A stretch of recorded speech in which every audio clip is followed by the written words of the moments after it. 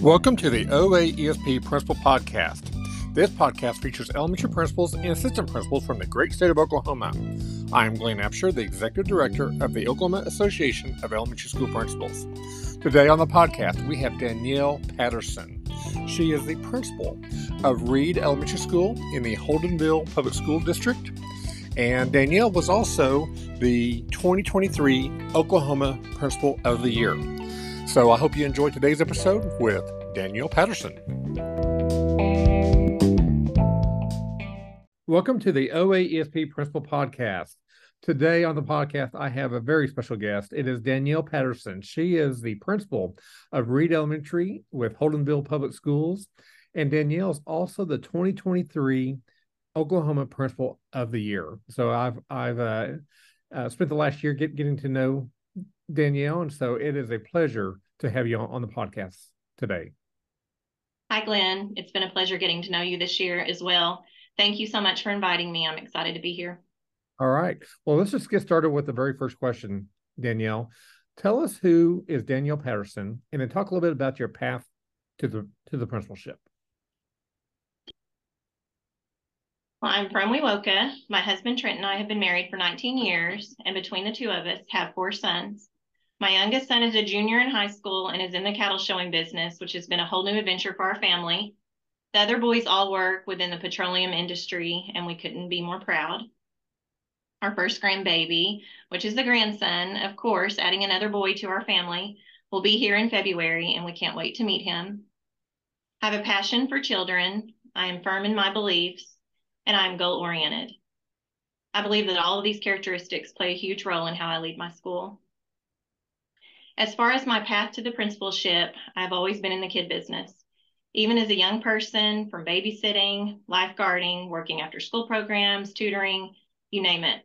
I graduated from Wewoka High School and went on to East Central University in Ada, where I obtained my education degree. When I enrolled at East Central, I remember my college advisor telling me that my chances of graduating college were very slim, since I was a first-generation college student. That statement lit a fire under me, and I knew in that moment that I would prove him wrong. Upon graduation, I accepted a teaching position at Holdenville, and Holdenville has been my home away from home for 22 years. I was a classroom teacher for 10 years, and during that time, decided to pursue my master's in educational leadership because I wanted more. And by more, I mean I wanted to be able to make a bigger difference in the lives of all children, not just those kiddos that were in my classroom. I also wanted more for my community. After graduating with my master's in educational leadership, the elementary principal position in Holdenville opened, and I applied, but I was not selected for this position, which was a huge blow to me. Not getting the position at that time was a blessing in disguise, because I was able to see a different type of leadership style. Being able to watch other principals lead is the best type of professional development. And you know what? The following year, the principal position opened again, and I was hired. I've been the proud principal of Reed Elementary for 12 years, and it has been the hardest but most rewarding job. All right. I just completed my superintendent certification last May through East Central University, and it was a great learning experience. And I can't wait to see where that path leads me as well. All right. Well, very good, Danielle. So tell us, what grades did you teach? I taught pre-kindergarten, and I also taught first grade. Those were the main grade levels that I spent time in. All right. Well, very, very good. I love the story about how your advisor told you that you probably wouldn't graduate, and you were a first year or a first generation college grad, and yes, I was too. And I actually had a family member that told me I was too dumb to go to college, and I should consider something else. Yes, and look at you now. And I was bound and determined to prove them wrong. And so I think I've done okay.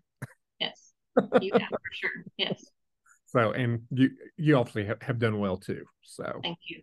Yeah. So it's amazing that sometimes those things can really be our drivers. Yes, for sure. Yes. Yeah.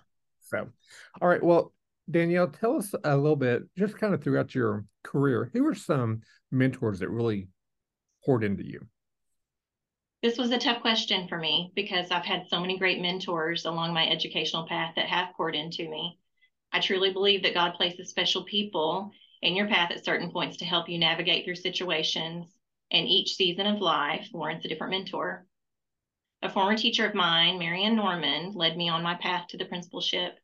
I had originally decided that I was going back to school to work on my reading specialist degree.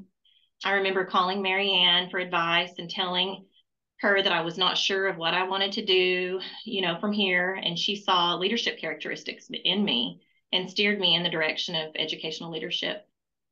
Tracy Johnson and Sherry Morgan were two mentor teachers that I had that also shaped the type of educator that I am today. I feel that their guidance, has helped me when I'm making decisions here at school. I sometimes think, what would Tracy do or what would Sherry do? All right. Very, very good. So, Danielle, talk to us a little bit about your school. Tell us the grades that you serve there, and about how many students do you have there, and then what do you love about your school? I am at Reed Elementary in Holdenville. We have around 375 students, grades pre-K through third grade, never a dull moment. I truly believe that that's the best age group to work with. You get the best of both worlds. You get the littles, and then you also get the bigger kids. So I love this grade level, love this age of students, for sure. But I believe that Reed Elementary is definitely the best place to be. We are a shining star in our community, and we've also been a Great Expectations model school for 20 years. The atmosphere at Reed is friendly, comfortable, and inviting. Visitors often comment about the environment that we have established. They say that they feel welcome when they are here. We have a family type setting, and students are truly receiving the best education. Our administration team and school board are supportive, and they are also involved with our school.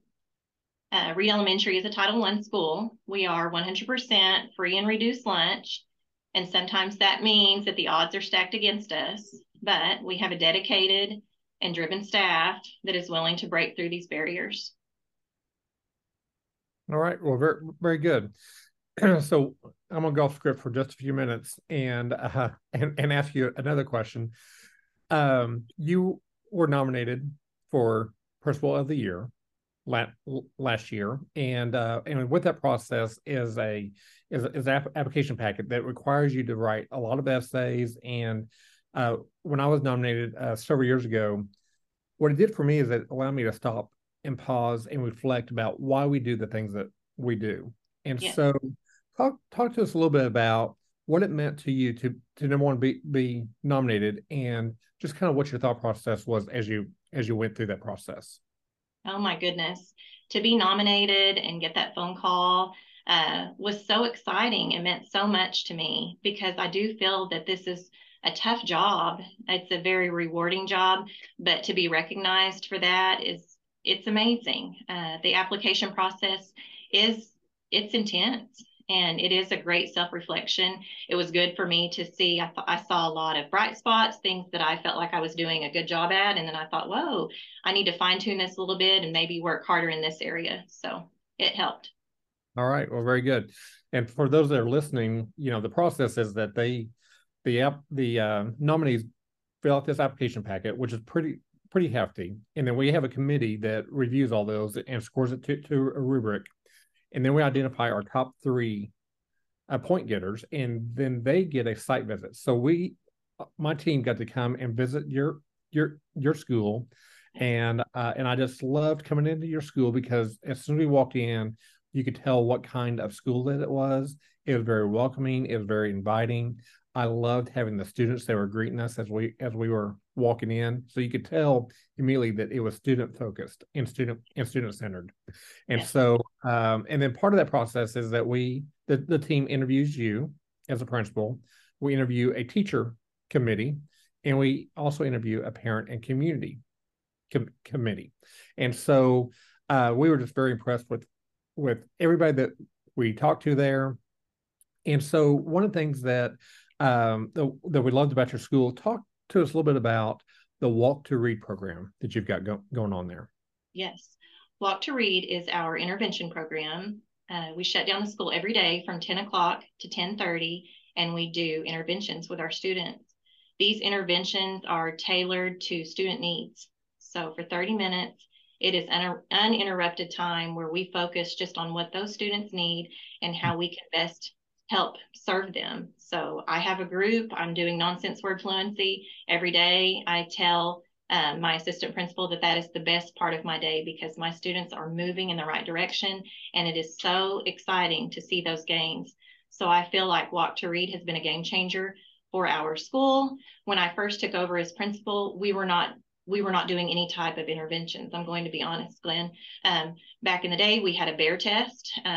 We would give the students the bear test, and then we would report those results, and those bear tests would go back in a box, never to be seen again. And then next year we would do the same thing. But we were not using that data to guide instruction. So I feel like we have gotten great at that. I feel like our teachers are good at looking at data. They're good at meeting with their grade level teams. They're good when we have our monthly data meetings about bringing student concerns and having serious conversations. Hey, how can we help this student? This student seems to, maybe have flatlined a little bit. What can we do to boost them? And just those great conversations that we have that can really change the path of a student. So. Yeah. That was very impressive. And then you also had these clubs, counting club, and talk to us a little about Yes. those clubs. We have different clubs. My goal, I want to know every student when they walk in the building. When I first took over as principal, I thought, I want to know them. I want to be a part of their life. I want to know how I can help them. So I wanted to start something where I could build those relationships with my students and with my staff. Pre-K is located in a separate building. So I wanted to make sure that I was seeing those students and building those relationships. So we started clubs, color club, we have counting club, we have first and last name club, we have shape club, and this week we started birthday club. So, and we're doing birthday clubs school wide, so that's been exciting. We start at third grade and go down. Our students have to tell you their month, date, and year that they were born, and then they get their name on the wall here at the front of the building. They get a little birthday horn with a certificate, and they love it. They're so excited that they can do that. And the same with counting club and color club. They get different tokens to recognize where they are as far as progress toward counting club, color club, things like that. So. Yeah, very, very, very good. Yes. So after we visited your school, fast forward, it seemed like about 2 weeks later, Mm-hmm. you were surprised when Yes. you walked into your gym, and your family was there, the Yes. newspaper was there, your superintendent was there, I was there. So tell me what was going through your mind when you walked in and saw everybody there with a big sign that was announcing you as the 2023 Oklahoma Principal of the Year. My goodness, my staff really pulled a good one on me that day, Glenn. I had our librarian here in the office with me, and she's also working on her master's in educational leadership. So I was looking at a paper for her. We were having this great conversation, and the whole time, and I'm not looking at my camera, and all of my students are being transported to the gym. I have no clue what's going on because she just has me totally engaged with her on this paper. And then our assistant principal, she knocked on the door. They needed me for a discipline issue. So, you immediately get up and go. And as I opened the door, I thought, what in the world is going on? We had some different programs that were happening and, during that week. And I thought, do I have my date mixed up? What is going on? And then I started seeing everything, unfold, which was so exciting. I can remember wanting to back up a little bit because I thought, well, this is a lot. What is going on, And then, my assistant principal, she was in a lot of trouble after that, Glenn. I had no idea. But honestly, that moment will forever touch my heart. It was very special, and I loved that it was a surprise. It was one of my best days here at the elementary school. Well, and I had to give props to your assistant principal because I could not have pulled that off without Brianna's help. And so, and her and I would talk almost daily. It was like, okay, tell me what the plan is. And so, but anyway, I appreciate her, and I hope that she has forgiven me for it. Yes, for sure. Yes. So, all right. So Danielle, what is one thing you wish you would have known about the principalship before you stepped into that role? Yes. The amount of decisions that a principal makes is exhausting. And in saying that, it's important to be proactive instead of reacting when making decisions. When I first became a principal, I felt like I needed to make decisions quick, that it would make me seem more organized, more on top of things. But as I grew in the field and learned more about the profession, I realized, how important it is to take time to think about solutions to problems instead of being quick to react. And then at the same time, it's also important to take care of yourself. For me, that's exercising and reading. I love it. It's a break from doing what I do every day. It's just my time that is sacred to me. And I just think it's important for people to find something, whatever it is for them that will clear their mind. Yeah. Yeah. That's that good. Um, when I was my last few years when I was at the building, I take over this building. And my goal that the district had set was for me to turn this building around, and we were doing it in a very short amount of time.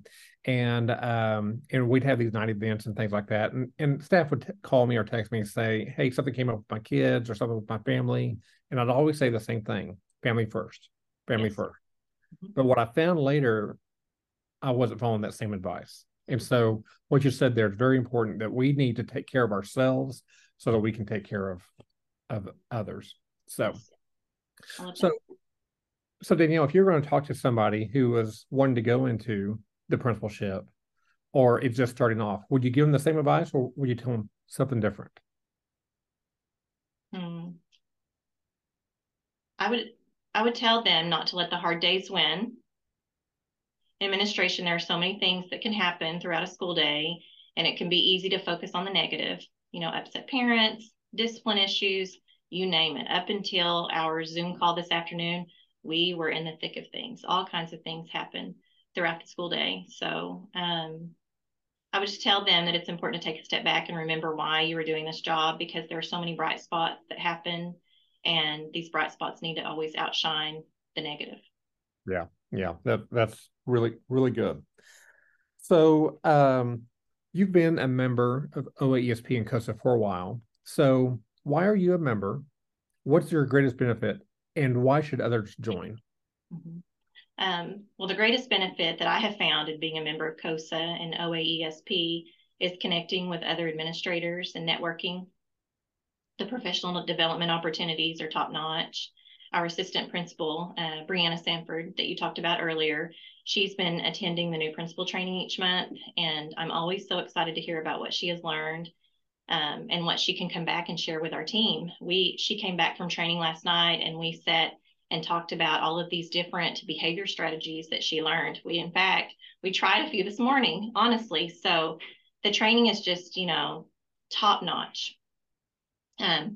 COSA and OAESP also keep me up on current events in the educational system. I'd also tell new administrators that joining COSA and OAESP is a game changer. I really could not imagine being in the administrator world, especially with all of the issues that are happening today, without this type of support. Well, I appreciate that. And when I was principal, I loved the networking. And the first year I joined and came to the Midwinter Conference, I met friends at that conference that I'm still really, really close friends with now. And a lot of them have moved on. A lot of them are assistant superintendents or superintendents now. And but the networking is, for me, that was huge. Yes. So, Danielle, the purpose of this podcast is to elevate the voices of Oklahoma administrators. So, as we wrap up this episode, I'm just going to give this right back to you just for some of your final thoughts. Okay, thank you. My final thoughts, Glenn: education is constantly changing. Reflecting back on what education looked like my first year compared to what it is at year 22 is eye-opening. Always remember your why, stay firm in your beliefs, and keep fighting the good fight, because it's worth it. Very well said. Very well said. Mm-hmm. So, Danielle, thank you for being on the podcast. We appreciate you, and look forward to seeing you soon. Thank you, Glenn. I appreciate it. Thank you.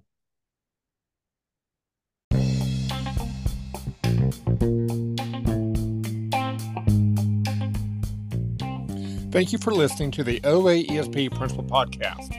If you haven't joined or renewed your membership at COSA or OAESP, go to www.cosa.org. That's ccosa.org to join. Join over 3,000 Oklahoma administrators. We are stronger together.